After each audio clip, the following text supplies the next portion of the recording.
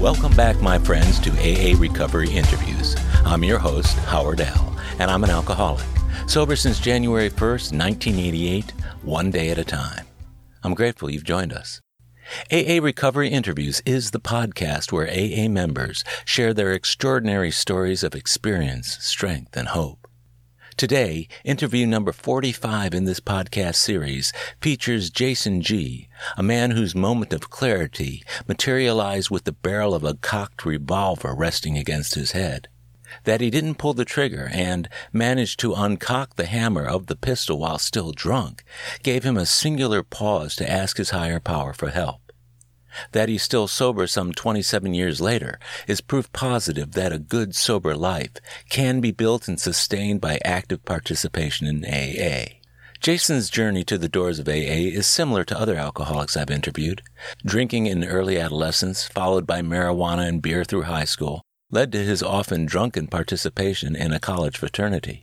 His problem became so evident and acute that his fraternity brothers actually tried to stage an intervention to get him help. When that didn't happen, Jason continued the all-too-common metamorphosis into a functional alcoholic. He finished school, got a good job, and got married, only to find his drunken blackouts getting worse and literally dissembling every aspect of his life. By the time his second wife had told him she was leaving, his alcoholism had progressed to the point of a gun aimed at his own head. Fortunately, the resulting wake-up call became a call for help, which AA answered immediately. As you listen to Jason's story, you'll also hear about a malady that he and I share in our otherwise solid AA-driven lives, clinical depression. Perhaps you'll identify with our experience of fighting the mental illness of depression while trying to maintain sobriety. Fortunately for Jason and me, outside medical intervention was sought and applied. Today, while living enriched, sober lives, we are both unhesitant to discuss our experience within the rooms of Alcoholics Anonymous. Though I've known Jason for only about a year and a half, through a weekly Zoom meeting we both attend, I feel as if I've known him for years. The calm wisdom and quiet confidence he expresses in his sobriety is that of a man who found AA at just the right time, thanks to a power greater than himself and his earnest working of a strong program one day at a time.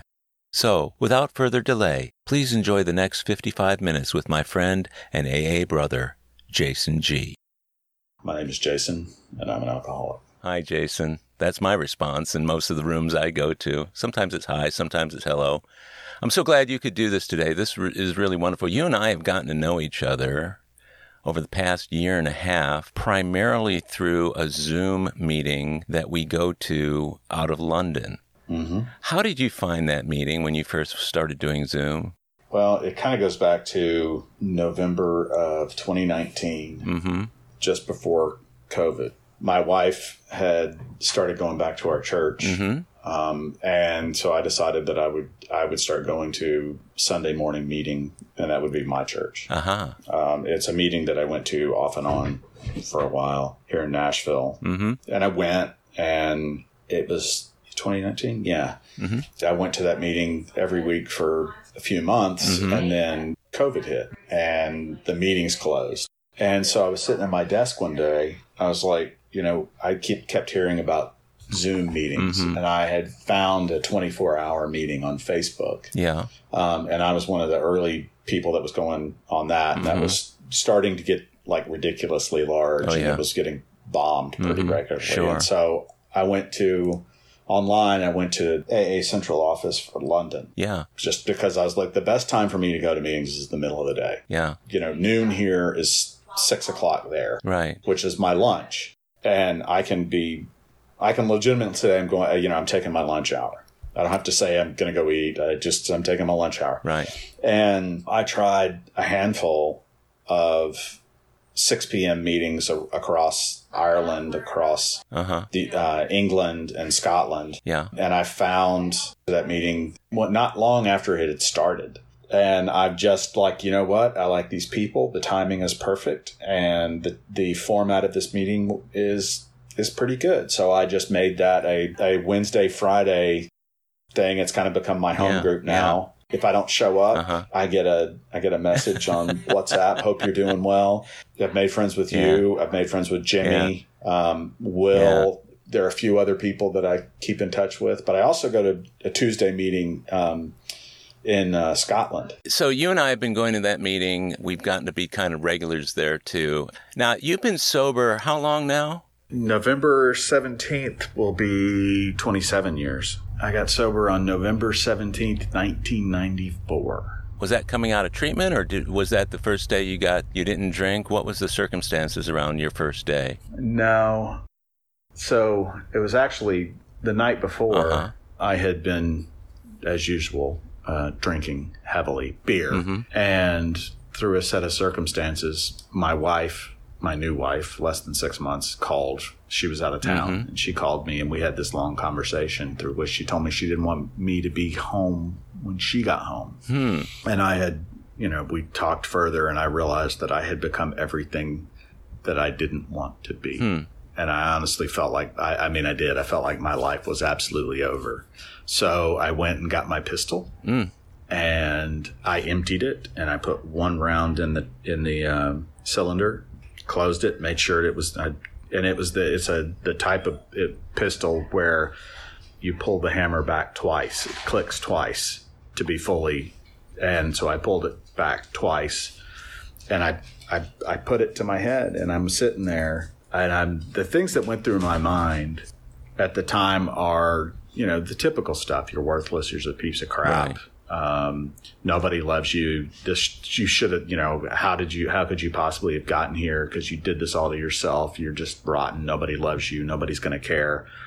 And then I thought about somebody's going to wind up having to clean up the mess off the wall behind me. Why I remember that, I have no idea. I was absolutely just slobber knocker drunk, but clear as a day, clear, not my voice, clear as a bell, I guess. I heard this voice say, there's a way out. And I was instantly sober. And I had a lot of beer, and it was late. But I was like, I was sober and kind of giddy. This is how sober I became. To uncock the pistol, you couldn't push a button and have it empty. You had to uncock it first because it's engaged. You have to slightly depress the trigger and use your thumb to lower the hammer back into place. Then you can empty it. And I did that. And it's a tricky operation. And you talk to anybody that's ever been around guns, and it's a dangerous thing. And I did, and I unloaded. And I wound up calling somebody that I had known previously in AA, and I was like, I'm going to be back in AA tomorrow, I don't know how, but I went to bed. The next morning I got up, and stuff was thrown everywhere, and boxes had been moved, and the only thing I can think of is that in a blackout, I got up looking for the gun. But so that whole next day, this was a Thursday. So having been in AA before, I always went to the 5 o'clock meeting because I went straight there after work. And this 5 o'clock meeting, especially on Thursdays, was packed. There was 40, 60 people at this AA clubhouse. And I just knew what I would do. Because I was ashamed and everything, but I knew that I needed to get sober. So I was going to go to work, and I would leave a little early, and I would go to the clubhouse, get a cup of coffee, smoke cigarettes, sit at one of the tables working crossword puzzle as it filled up. And once it was filled up, and maybe as the meeting was started, I'd sneak in and get in the back of the room, and nobody would have to see me. I wouldn't have to see anybody. When they asked if there was anybody new, I could just raise my hand. It would be, not a big deal. When they gave out chips at the end, if I felt like getting a chip, I could go out and get one. If I didn't, I could just get one afterwards, and I wouldn't really have to deal with anybody. I could just start over. Day one would be simple and anonymous, right? So I sat in this clubhouse, and it never, looking back, why this didn't occur to me, I don't know, but it was really quiet that day. Nothing special about the day. It wasn't Thanksgiving. It wasn't like it was the preceding Thursday of a long weekend or anything. It was just a normal day of the week. It was really quiet. And I remember thinking, look at my watch. It was like, wow, it's time to go. It's so quiet up there. It must be in the moment of silence. And so I kind of walked up the stairs real quietly. At the time, there were two ways into this room with like a short wall in between. You could go to the right and go to the back of the room, and you could see that there was no one in there. And you could go through this door, and you could see the front of the room where the steps and the slogans and stuff were on the wall. And that's where usually the chairperson sat and the secretary and so forth. And I could see a couple of people. And so I walked in there and I looked to my right and there's no one in the room. It's just these four men. And I don't remember actually thinking anything other than sitting down, and they read the steps, they read the traditions, they read the preamble, they read the opening. And then they said, is there anyone here for their first AA meeting or thinks they might have a problem with alcohol that might need some help? And all four men just looked at me. And I'm getting chills at the moment. It's like, I just raised my hand. In a meeting of 5, I raised my hand. And I said, my name is Jason, and I'm an alcoholic, and I need help. And I just started sobbing. And that was day one. That was day one after you had previously been in AA? Yeah. I first went to AA Labor Day weekend of 1992. Okay, so a couple years before you had gone to AA. Yeah. How did you end up there in 92? So a friend of mine, like my roommate and one of my friends that I've known since like third grade, had continually kind of had some problems with alcohol. And we were at a house party it's August of earlier that year. Somebody had dared him to jump off of a balcony. So he did. He wound up going to a hospital and had to go through detox, and somebody 12-stepped him and everything. And so he had to move out of our apartment for a while until he got himself sorted out. I was still drinking heavily, still trying to find some way to not feel whatever I was feeling. And I overheard my other roommate and some of our other friends talking about how that they thought it was odd that Randy was the one that had gone to AA when they thought really I was the one that probably needed it. So fast forward that month, Randy, my buddy, and I go to the opening game at where I went to college. And I showing him around and being the big man on campus and, hey guys, I'm back. Went to my fraternity house and I mean, hammered. Well, I woke up Sunday morning. Randy didn't drive. I drove us down there, shaking so bad that I couldn't light a cigarette. I'm like, dude, I can't drive. Can you drive us home? He's like, yeah, sure.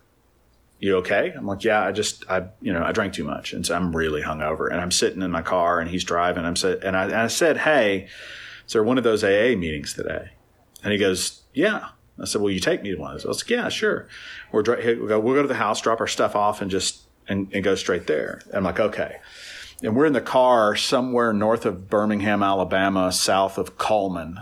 And I remember I said, dude, don't go to the house. Just go straight to the AA meeting because if we go home, I won't go. And so that I went, I think it was September 6th, 92. And I went every day. I got a sponsor and I tried, he wasn't working this. He was a big talker. He talked a lot about how he was working the steps, but about like two and a half months in, he confided in me that he had never worked the steps and hadn't read the whole book. But things started to feel better. I had money to pay my bills and money to eat, and I felt better. And that's really, I just didn't want to hurt anymore. And all of a sudden I'm feeling better. I was so in the zone, Howard, I would be on my knees in my bed praying and fall asleep in the middle of praying and then wake up in the morning to my alarm, still praying, with those words on my lips. And I was just in the groove. Come Christmas time, a lot of people come back from college. A lot of people want to get together. And I was like, I'm going to have a beer. And it wasn't long after that we were back at full speed. What happened when you came into AA on that September 6th? Between then and Christmas, did you drink at all during that period? No. Okay, so you weren't drinking. You were going to AA. You had a sponsor. Were you working the steps? No, I wasn't working the steps because the sponsor I had, he hadn't worked the steps, and so. A lot of times in my life, I felt like there were a lot of things people said, like, here's what you do, here's what you do, here's what you do, but that wasn't the reality. In my home growing up, there was a lot of do what I say, not what I do. I grew up with an alcoholic stepfather whose birthday happened to be St. Patrick's Day. Oh, wow. And, he was not of great health. We didn't talk about stuff. Mm-hmm. Looking back, I think I was a fantasist, trying to live in this, the way I wanted things to be, the way I hoped they would be, rather than the way they were most of my life. Yeah. As an escape from whatever was going on at home. Yeah. How old were you when he became your stepfather? 5. I actually have a really good relationship with my dad. Okay. So do you remember your father? No. My stepdad was not always like that. In fact, I was very happy when my mom and he got married. Huh. It got particularly difficult after he had a series of heart attacks in his late 30s and bypass surgery. And after that, it was, combine that with the fact that I was a teenager, Yeah. Was he a drinker? Oh, yeah. Yeah, he actually, he died walking to the liquor cabinet in the middle of the night. And that's not a euphemism. That's literal actual fact. He sat down to catch his breath and had a massive heart attack and keeled over. How old were you when that happened? 32. Did you, do you have siblings that grew up in that environment as well? Yeah, I have one sibling that is about 7 years younger than me. He is in recovery, as is his wife. So it kind of runs in the family there, doesn't it? Yeah, you could say that. Sounds like childhood was pretty chaotic for you, huh? Yeah. I don't want to say every year, but pretty regularly there was a St. Patrick's Day party that was coincided with my dad's birthday party, where we would have kegs of green beer and green punch, and and he drank this god awful stuff called Old Fitzgerald. I don't think you can even. He would buy cases of it. My friends and I would would take a bottle. He would never notice. It's because he drank so much of it. It was honestly, I'd like to. I don't know if I like to say this, but I started drinking professionally at the age of 15.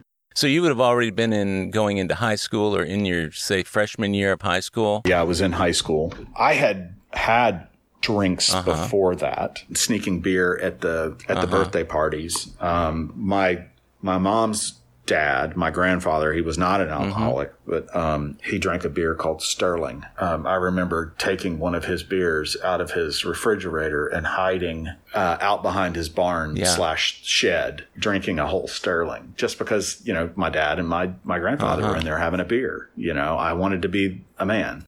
But once I started drinking, I blacked out the first time. It's funny, is I started drinking in November of 1984. And I got sober 10 years later in November of 1994. So drank for 10 years. And I would say 85% of that 10-year period is a blackout. When you had that first blackout, Jason, do you remember what you felt when you woke up? Did it scare you at all? Or what were your perceptions of your first number of times drinking? What I remember is the first time that I went to a party with some girls that I had met through youth group at church, who went to a different high school, and they were older. They gave me a beer in the car. That's the last thing I remember. So I think I blacked out. I don't know how, but I blacked out from that moment. I remember bits and pieces of it through coming to in the backyard of this band party. I've got a vague memory of being handed a cup with some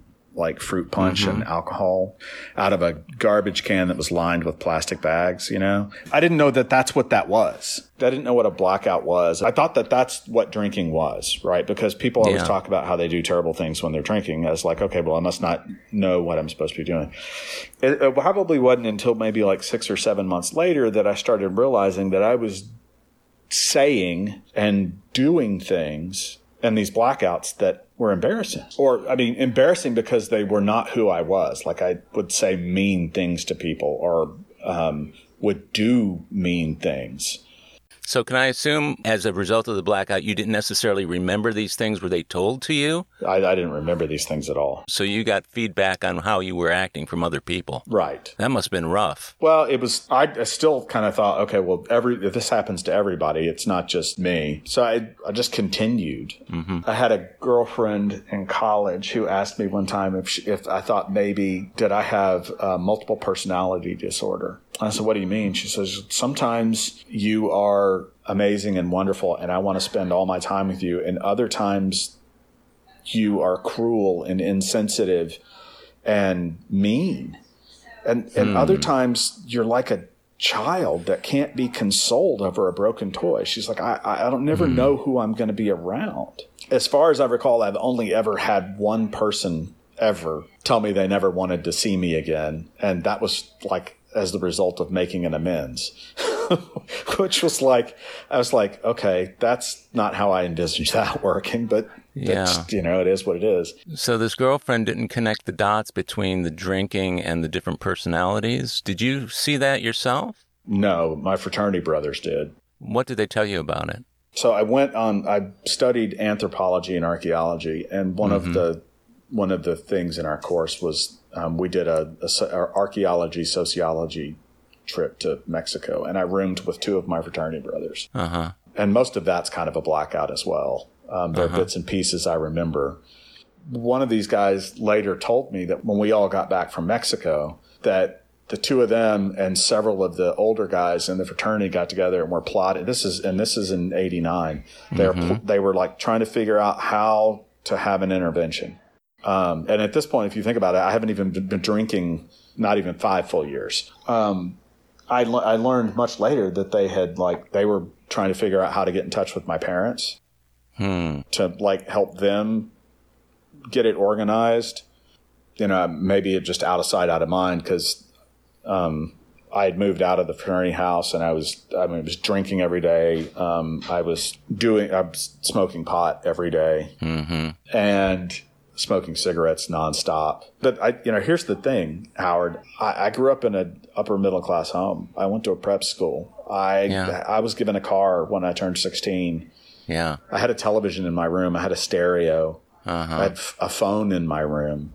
I had every material thing that I wanted or needed. And maybe that was enough. What I didn't have is somebody that would say no or hold me accountable. So you were enabled during this entire time. Well, Dad was checked out in his own alcoholism.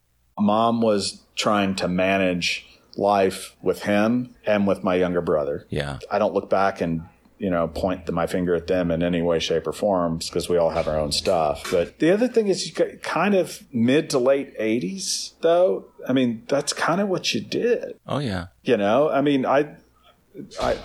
Nashville, Tennessee. I've lived here most of my life, and that's kind of what we did. We were talking. Some of us were talking the other day about it. I was like, I went to school with people that drove pickup trucks that had rifles in the gun racks, right? And nobody ever got shot. Yeah. It was a different time. There was a lot of, driving pickup trucks and going mudding and drinking beer and going to football games and doing that kind of stuff. But once I left the confines of home, it was on, brother. Well, too, and I remember the early 80s and the late 80s were when I did the lion's share of my drinking and drug use. And I remember exactly what you're talking about. It was the time of, throwing caution to the wind. It was before AIDS was a big thing, so that influenced a lot of behavior. But that was a tough time to come to terms with any kind of problem with drugs or alcohol. There were some treatment alternatives out there, but there weren't many. This intervention, I'm curious about that. I've never heard of that being done by fraternity brothers. I mean, you'd think of probably the last group in the world to ever do an intervention on somebody, but so that didn't work out. Here's what's funny is like my friend Randy that took me to my first meeting when we were like 17 years old. He was like, dude, you just need to learn how to drink with moderation. Fast forward like 3 years. And my best friend in the fraternity, a guy named Merle, was like, dude, you just need to learn to drink with some moderation. That was kind of their perspective on it. I mean, because that was really kind of our reality. That's the way life was. I'm actually still connected to a lot of those guys. Only 2 of them. One of the guys from Mexico that went with me from Mexico and another guy know the full extent of me getting sober and some of the stories. But I mean, like I said, Howard, I'd say 80+% of that 10-year period is a blackout. Did any of those guys from your fraternity, did any of them go into the program, or did any of them have difficulties with alcohol or drugs that you know of? I know that one of my pledge brothers, one of my fraternity brothers, was arrested for DUI. And he kind of, I don't know whether he went to treatment or what, but I never actually saw him again. I think the other thing about the 80s is this, like, going to treatment was kind of the hip thing to the cool thing to do. Your parents trundling you off. Yeah. The first sponsor with whom I worked the steps got his first drink out of my car when we were 15. He got sober when he was 19 years old. And I was with him on one of his last drunks. It's funny how more has happened to me as far as development in sobriety than I could tell you about happening to me before. You know, I've heard speakers talk and they tell funny stories about the things that they did, and people laugh. It's like, so I don't have any of those things, because either what I do remember is horrid, and what I don't remember and have heard secondhand is also terrible.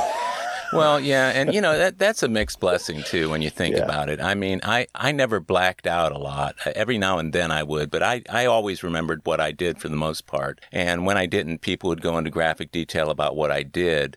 But, you know, the blessing side of that is that all of the self-recrimination and self-loathing and low self-esteem issues, which are activated by that kind of behavior, don't show up because you just don't remember it. And then you go into AA and you have large gaps where you're trying to write your 4th step and then trying to come up with a list of people for your 8th step, and they don't show up because you blacked out about them. I actually drank for about a dozen years straight and smoked pot every day from the time I was 18 until I got sober at 30, almost 31. So that's a kind of a concentrated period. And I've interviewed people on the show that were drinking for 40 years before finally getting sober, and other people who got sober at 19. I got a guy I sponsor now who got sober when he was 14, and he's already got 24 years or something like that of sobriety. But what's interesting is that without the memory, it seems like it wasn't as long as it actually was. Do those gaps, do they make the time seem shorter for you, or can you get a sense of time that you drank? I get a sense of time that I drank because I'm not as close as I used to be. There was a period of time where I was still close to a lot of the people that were in my life during those times. I see, yeah. Desperately wanted me to live. Yeah. But some of them had given up hope that I would. I run into people every so often, and, you know, they relate to me in so many words that they're really happy to see me, because no one, I don't think anyone expected me to make it to 30. Yeah. I mean, me personally, I didn't expect that I would make it to 25. It's funny. I mean, that's how old I was when the 10 years was 4 years of high school and 4 years of college. Yeah. You know, a couple added in. People reminisce a lot about that time frame, about, how it was back in high school and we did all this stuff. What I do remember is horrible. So in a lot of ways, I've kind of had to take a step back and realize that my perspective and my perception of that time span is probably not as bad. You're still in the phase where your mind is still developing. They always say that the brain is not fully developed until about age 26, which means that a lot of the things you're doing between 18 and 24 or 26 are things that are being done with a not fully formed and functioning brain, and there's a lot of stuff going on that lends itself to addiction and alcoholism within that framework. It sounds to me like you almost had a self-fulfilling prophecy there with the gun. You know, you said you didn't think you'd live to 30. You almost fulfilled that until you came to. You had that moment of clarity, it sounds like. The next day when you went to AA, was it the day after that episode, or? Mm-hmm. Yeah. What was it like for you during your first days and weeks and even months in AA? What were your perceptions? Well, at the time, I was working as an assistant manager in a retail establishment in a mall. Mm-hmm. And if you've ever had that job from Thanksgiving to Christmas, which was when I was getting sober, it's brutal. It really, I controlled the schedule. So I worked the days and would go to a meeting and would go home. I worked the days, I went to a meeting, I went home. Mm. And that Thanksgiving, my parents went to my grandmother's, and one of my former roommates from college who'd lived in Nashville was like, here, come have a Thanksgiving dinner with us.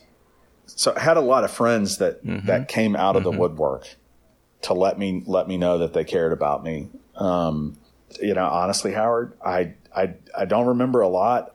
I remember going to meetings. I remember praying a lot.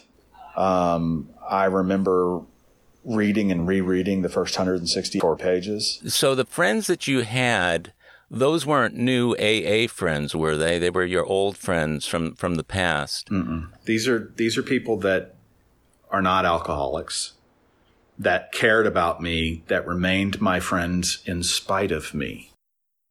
We'll be right back.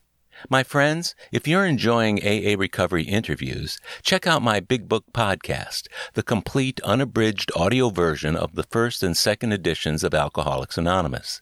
It's an engaging word-for-word, cover-to-cover reading of all 11 chapters and original stories, including rare stories not published in the third or fourth editions. The Big Book podcast is produced by Howard L., who receives no remuneration for this vital AA service work. Listen to all 85 episodes by subscribing to the Big Book podcast on Apple Podcasts or wherever you get your podcasts. Or listen on BigBookPodcast.com. You'll know you've arrived when you see our logo, a first edition Big Book wearing headphones. And we're back. When you were going to the meetings early on, what were your expectations about what those meetings would do for you? I know when I first started going, I thought, I only want to have to go until I don't have to go, meaning that sooner or later I will become a non-alcoholic and will be able to go back to drinking. What were your expectations when you first went in, and how optimistic were you? I had heard enough, don't drink, go to meetings. Once I made the decision to go to AA, I never wanted to drink again. That's not to say that I didn't want to find some way to not feel what I was feeling at various times. Mm-hmm. I stuffed it with food, cigarettes, fantasy, any number of things, retail therapy, anything. Mm-hmm. But my expectation was that if I went to meetings long enough, I would get and stay sober. And I just went. And I continued to go, and I kept going, and I kept going, and I kept going. And, the fog started to lift. A friend of mine who was an AA friend and had been a friend for a while, she introduced me to this guy to be my sponsor. But he and I could never connect. We went to different meetings, and he wasn't one for phone calls. You've heard me talk about being in this clubhouse where all these much older guys from the World War II and Korea generation. So I asked this guy that I had seen before, older gentleman who's in his late 60s, early 70s at the time, is a retired FBI agent. It was like, will you be my sponsor? He's like, yeah, sure. And after about maybe 6 weeks or so, he sat me down and told me that he had gotten drunk the night before. How long had he been sober previously? 20-something years. That's right. So, but I mean, he kept going to meetings. And again, to like people if they are listening to this, don't do what I did because it may not work. But I made a decision to go back to school and to keep going to meetings. And so I started working the steps, right? So I had done 1 and 2 appropriately. On your own or with a sponsor? With the guy that got drunk. Okay, so you had 6 weeks worth of working the steps with him before he got drunk. Yeah. And then what happened? Did you guys just part at that point? Or? Yeah. I'd sat down, and I don't know if you've ever experienced this, but you're reading the material and it's like you're reading the words and it's not making sense. I mean, I spent a lot of time reading about the 4-step. Yeah. And looking at the thing. So I went and I bought a legal pad. And I spent the next 2.5 years filling this legal pad. I would sit down somewhere and I would literally go through and columns, and something would occur to me and I'm like, and I would write it down. I spent 2.5 years filling this legal pad. And so the funny thing is like I might grab a napkin and I would do the columns on a napkin and I would stuff that in the legal pad. While I was in school, I would hang out in the smoking section of the student union, and there were 3 or 4 people that I bumped into there that just happened to be in AA. They were my age. And so we would sit around and smoke cigarettes and talk stuff. I finally ran into the guy that had gotten his first drink out of my car. And I'm like, dude, I need a sponsor. I need somebody to help me work through the steps. And he's like, you don't think that our history is going to be a problem? I'm like, look, you're sober. You work with people. I can tell just by looking at you, you've worked the steps. I need somebody to help me work the steps. Are you willing to do it? He's like, yeah, sure. And so we went through the steps, and I got my 4th step. I went to his house, and we sat down. And of course, like a lot of people, I've got 3 or 4 pages full of stuff that I'm never going to tell anybody. I've done the work, but I'm not fucking telling anybody. I'm not telling anybody. So we started from the beginning. I just went through, and he would ask questions, and there was no judgment. I fully expected him to kind of make fun of me or poke at me. I mean, because I really still didn't trust people a lot. We smoked cigarettes, we drank coffee, water, and I went through this whole thing, and I'm like, so that's it. He goes, so what's in your list that you don't want to tell me? Do you have stuff? I'm like, yeah, I got stuff. He goes, do you feel like going through it? And I'm like, yeah, sure, why not? And so I told him those things. And this guy knows all of my non-AA friends. This guy knows. He's been my friend / acquaintance for most of my life. Yeah. And no judgment. And he says, is there anything else? I'm like, no. And he goes, all right, I want you to go home. I want you to read this section. I want you to do what it says to do, and then call me tomorrow. And I did it. Huh. And at this point, I had finally come to terms with the fact that I was going to do this stuff, even if everyone else was full of crap. I was going to do it. Yeah. And somebody somewhere had done it and it had worked. I was going to do it. It was going to work. And I didn't care if everybody was faking. I didn't care if I walked in and they all pointed at me and laughed going, oh my God, I can't believe you did that. I was going to do it. Uh-huh. So I woke up the next day, and as I'm brushing my teeth and shaving, getting ready to go to work, I'm like, this is exactly the way I want to feel for every moment of every day for the rest of my life. What a realization. Yeah. And I started making amends properly with, not too long after that. With his help, your sponsor's help. Yeah. And I got involved in service work. My, life started to kind of work, but there was still something wrong. Yeah. Something that just never felt right with me. I hate to truncate this, but it's like fast forward like 12 years and I'm going through a divorce. And I realized that something that's not right is that I'm depressed. Mm-hmm. And I was actually listening to, I think it's Diane S. Yeah. The other day. And I don't know what she said that triggered this, but it was like this undercurrent in my life was, had even sober.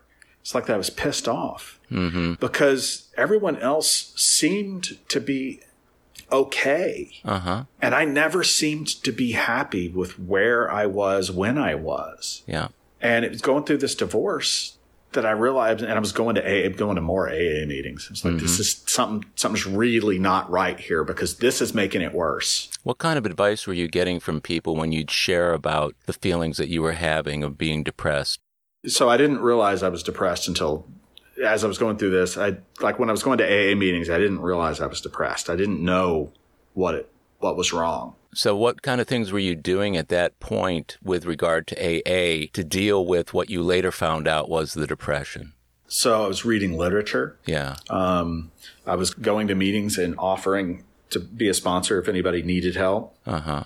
And the guys around me, a lot of the men around me were my age, had been sober as long as I had, or a little bit longer. Yeah. And they were all saying, you just need to get with people and work with more people. You need to work with more people. And I'm like, dude, I'm going through a divorce. I got a job. Mm-hmm. I'm living in an apartment. I have 3 kids. I can't breathe. I can barely form sentences. Yeah. And so something in my head had said, you need to go to Al-Anon. And I had been very contemptuous of Al-Anon because what I had heard from a lot of the old timers was that those are the sickest of the bunch. Yeah, blah, blah, right, blah, blah, blah. right, yeah. Well, no shit. Maybe they are the sickest of the bunch, but I was really in a bad way. So I started going to Al-Anon. Uh-huh. And I went to an Al-Anon meeting in this church, and it had a tiny room, and the huge room next door was out the AA meeting. Right. And I go in here, and it's all women. Yeah. And I'm like, fudge, I'm like, so I'm sitting there and I get the literature and I'm reading the literature and I kept coming back and I kept going back and they kept telling me, don't worry, there are men that come to this meeting. Yeah. We promise there are men that come to these meetings. And so I was going to this 8:00 meeting, 2 days a week, which is the only times it was held. Sure. But it was like a 30-minute drive from where I was. So, right. And finally some men started to show up and I started doing those steps and I started really working that stuff.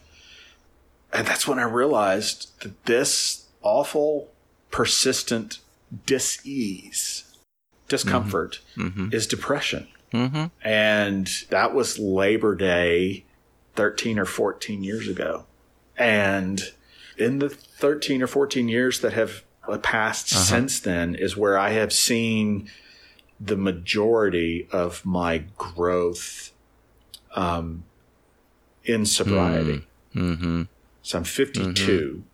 So I was 39. I remember that. So it's been 13 years. The majority of my growth and stabilization has taken place in the last half of my sobriety. So was that as a result of starting to deal with the disease of depression concurrently with the disease of alcoholism? Abso-frickin-lutely. You know, I mentioned this, you know, a couple of weeks ago in a meeting you and I were both in. It's like, it's a result of the recognition that I've got a problem that's not alcoholism, dealing with that appropriately, and then making some changes in my daily routine appropriate to a recovering alcoholic that didn't move the needle just a little bit. I mean, it swung the pendulum the opposite way. Yeah. And it has allowed me to live. I mean, to live back to the way I was when I woke up after the 6th and 7th step, where I looked in the mirror and said, this is the way I want to feel for the rest of my life. Back to, I fall asleep saying my prayers again. That is really cool. And you know what's interesting about that, Jason, is my story is very similar with regard to depression. You've heard me talk about it in meetings. It's something that doesn't get talked about enough. I'm talking about clinical depression, not the blues. You know, dealing with that as a separate disease, but one that's also intertwined with my alcoholism. My worst days are when my alcoholism and depression gang up on me, and then it's like 2 on 1. It's those diseases against my sobriety, and I better be in the middle of the program. I better be adhering to whatever medications I've been prescribed to fill in the molecule that's missing in my brain. I better be doing those things if I'm going to get through that time. And Bill Wilson, the others in AA, say, you know, if you got a medical problem, you deal with it as a medical problem, and then you treat your alcoholism the way we're suggesting you do that. But like you, the difference between prior to knowing that and knowing it and moving ahead with the program while treating the depression, it's night and day, isn't it? It is. You know, I read, when I was about 4 years sober, I read a lot about emotional sobriety and a lot of those things. You know, for people that don't have both alcoholism and clinical depression, it's like somebody that's not an alcoholic trying to explain to an alcoholic what they need to do or what the problem is, right? And so, you know, you can't explain it to somebody, but it's like pornography, man. You know when you see it. And there's a lot of misguided judgmentalism that goes on. Oh, you can't be sober if you're taking medication, yeah. Right. Or, you know, just do these simple things that I do when I get the blues. And I always have to stop at that point and explain to them the difference between the occasional down feeling or feeling the blues and the clinical depression, which to me, the best example of a clinical depression is everything is going absolutely great in your life and you still feel like shit. You can physically feel yourself sinking. Absolutely. You see, so a guy like you and a guy like me can relate to each other. But what occurs to me is it wasn't until I started talking about it in meetings. And I always kept from talking about it because I felt, defective and I felt judged.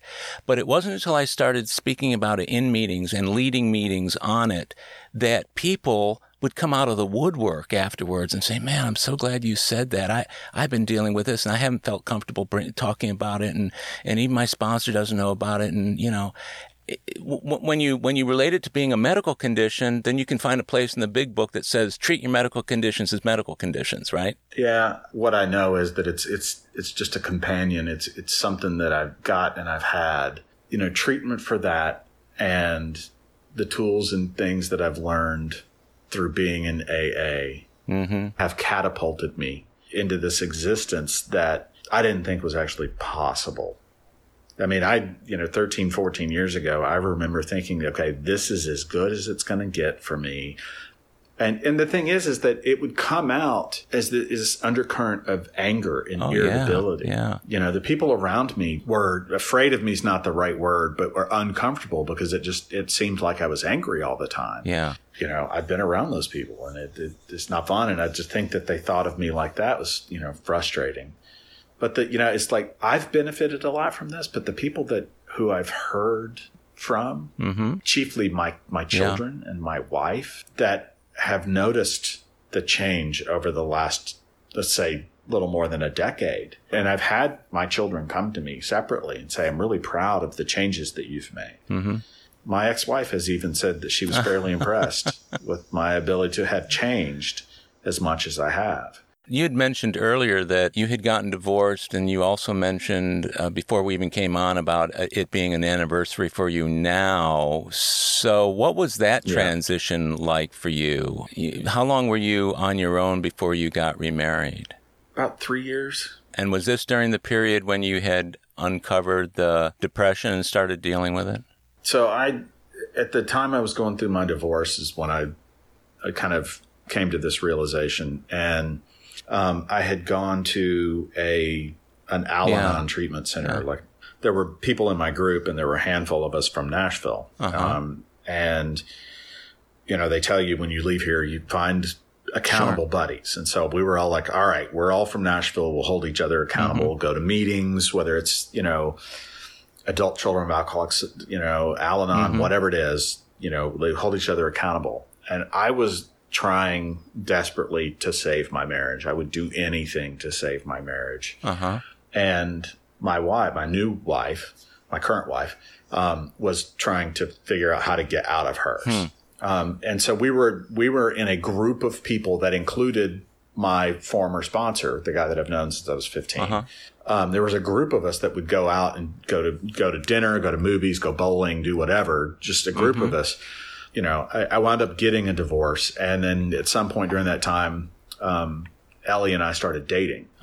So she was your friend before you started dating. Yeah. It's always good. She is not an alcoholic. She's in recovery, but she's not an alcoholic, which my ex-wife I met in AA. But, I mean, all of that growth has taken place since September of 2008, I think. Must have made a big difference to your AA program, too, then. How did you see your program changing as a result of dealing with the depression? Significantly better able to root out and address selfishness and self-centeredness. So a lot of that for me, you know, it's part of being an alcoholic, but a lot of it stems from wanting to live in that fantasy world and control, right? Have everything work a certain way. And, but I mean, my relationship with God, it's what I call my higher power, with God, has deepened. During that time, I've been fired, with reason.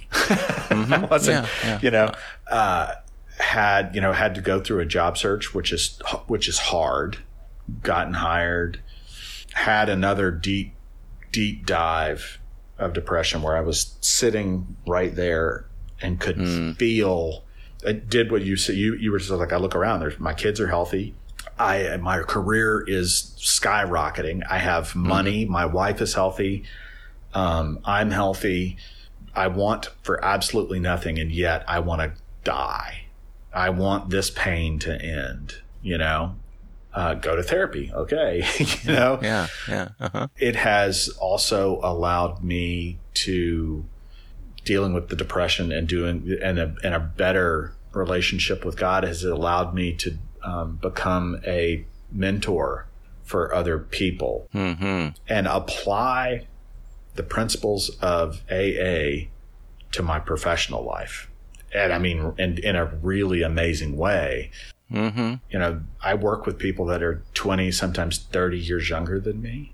And invariably, I'm a consultant. And so invariably at the end of the day, we're all in the hotel room. We all meet up to go somewhere, and I'm sitting there drinking a ginger ale or a water or iced tea, and it brings up the conversation. You don't drink? And so and you can always pick out the ones that think they might have a problem. Yeah. They're the ones who want to find out why you don't drink. Isn't there something they can do to get you to drink? Yeah, I've never had that problem. But I mean, invariably, I have pointed people towards AA that way a handful of times. The changes in the program that I've made, in like my personal program and my routine, and the dealing with the other outside issue, and just really wanting to stretch and see what's possible, being open to anything. I mean, even to the point of like, something happens and stopping myself from calling it good or bad, just kind of observing what it is. And in the meetings you and I are in, you hear me a lot of times say is like, living life on life's terms is what people need to come to grips with early on in AA, because we live in this fantasy sometimes when we come to AA that like everything's just going to get better. Yeah. Well, it might for a while, but eventually something terrible is going to happen. Well, yeah. And, when we talk about living life on life's terms, isn't it true that we would also dearly love to know what those terms are? In advance so that I could agree to them. Yeah. Like the Serenity Prayer always seems to be the prayer that's written incorrectly to me. It seems to me that, we ask for the serenity to accept the things we can't change, the courage to change the things we can. And as a result of muddling through those first two things, then we get the wisdom. In my mind, I'm thinking, why can't I have the wisdom to know the difference between the things I can and cannot change, and then go forward having the serenity to things I can't change and the courage to change the things I can? And in reality, it is that way. Yeah. So I refer back to Joe. Joe was in the Marines and in the Pacific in World War II. And Joe died in like 96 or 97, I think. He said, boy, life ain't like school. He said, in school, they teach you everything and then they give you the test. He said, you're going to come in here and you're going to get the test and then we're going to teach you how to handle it. And he had a deep, gravelly voice. I wish I could really do a good job of imitating his voice because it was super impactful because it filled the room that you were in. When you first getting sober, that in sometimes the first 2, 3, 4 years, that's really the way it is life happens and then you refer to the tools, right? Right. It's after you've been sober a while. That's what makes, having a sponsor that's got some sobriety, that's been around for a while. That was what was really helpful is that that can help you. It can help educate you before some of the stuff happens so that your automatic response isn't, is this my excuse where I get to go drink? Is this my excuse where I can smoke again? Or, whatever. And instead automatically fall onto, okay, God, help me get through this. Yeah, exactly. And that's when I'm in meetings, one of the things I always suggest is keep going to meetings until you run out of reasons to drink. And it's really true because when I was new, I thought, well, what could possibly go wrong in my life that would justify my going out and taking a drink, where everybody in the room would say, it's okay for Howard to have a drink because this horrible, terrible thing happened.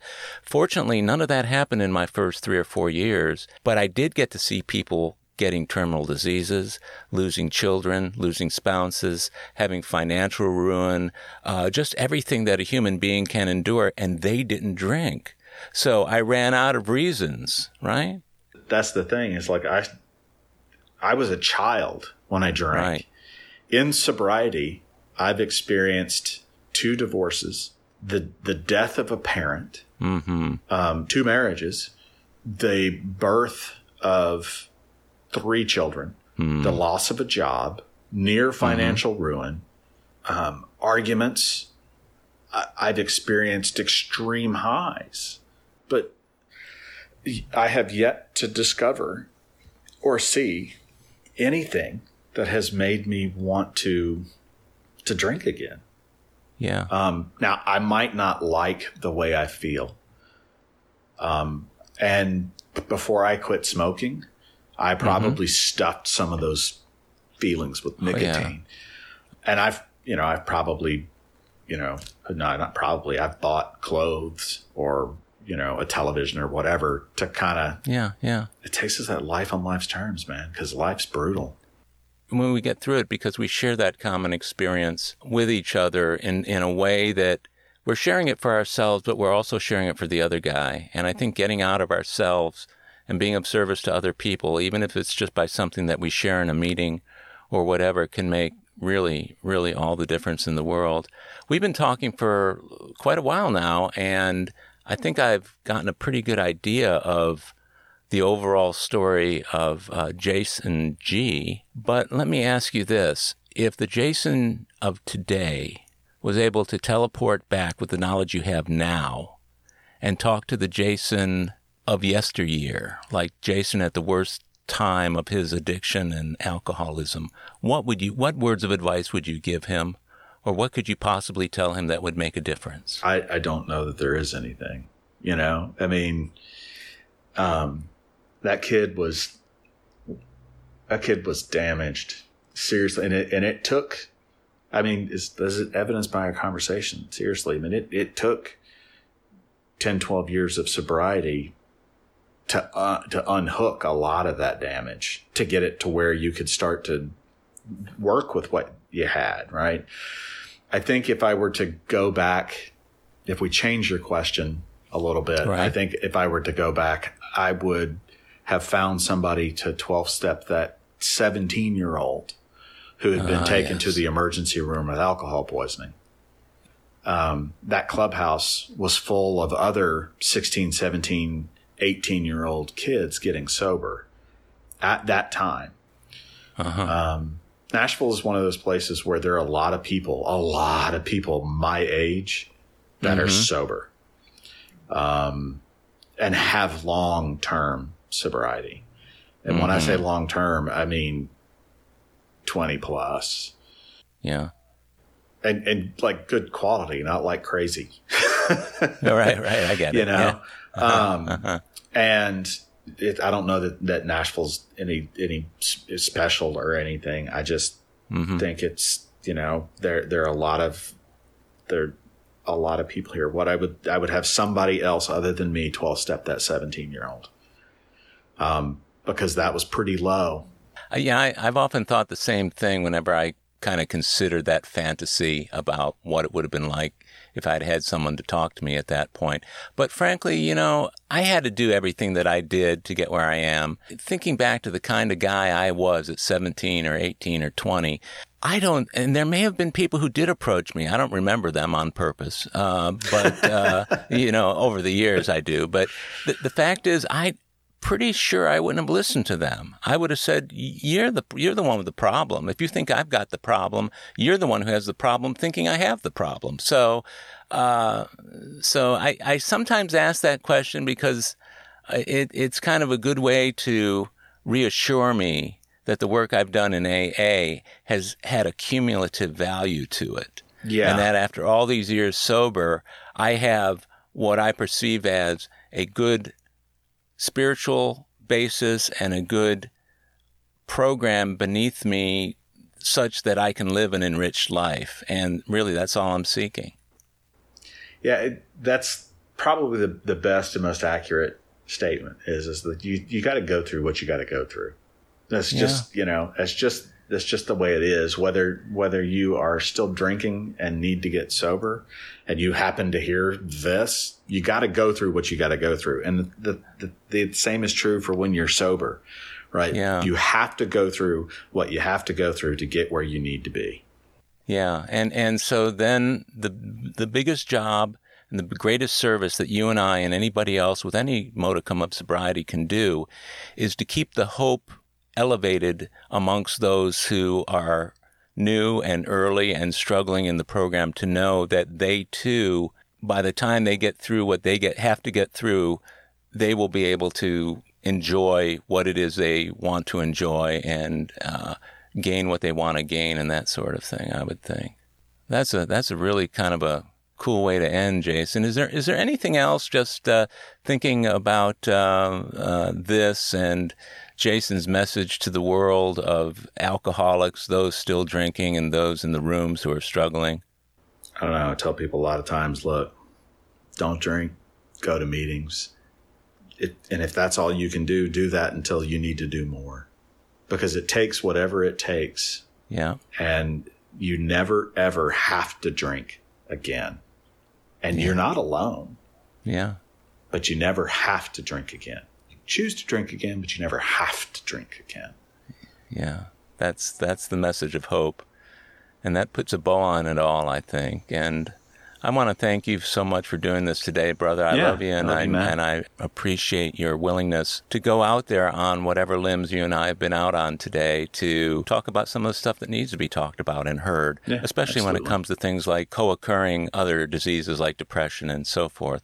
You're a heck of a man, and I've really enjoyed getting to know you and am looking forward to having a good relationship in the future.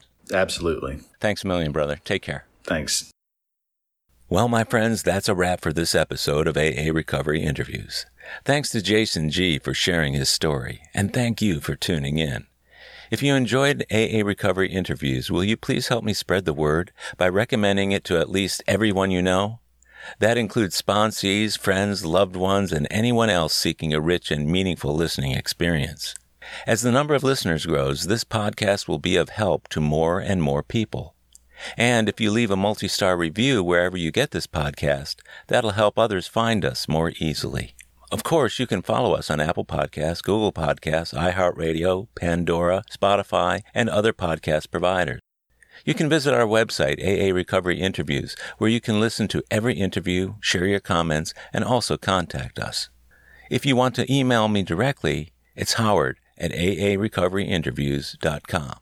By the way, this podcast strictly adheres to AA's 12 traditions and all General Service Office guidelines for safeguarding anonymity online. I pay all production costs, no advertising is allowed, and no one receives financial gain from the show. AA Recovery Interviews and my guests do not speak for or represent AA at large. This podcast is simply my way of giving back to AA that which has been so freely given to me. The next episode of AA Recovery Interviews is on the way, so keep coming back. It'll be here soon.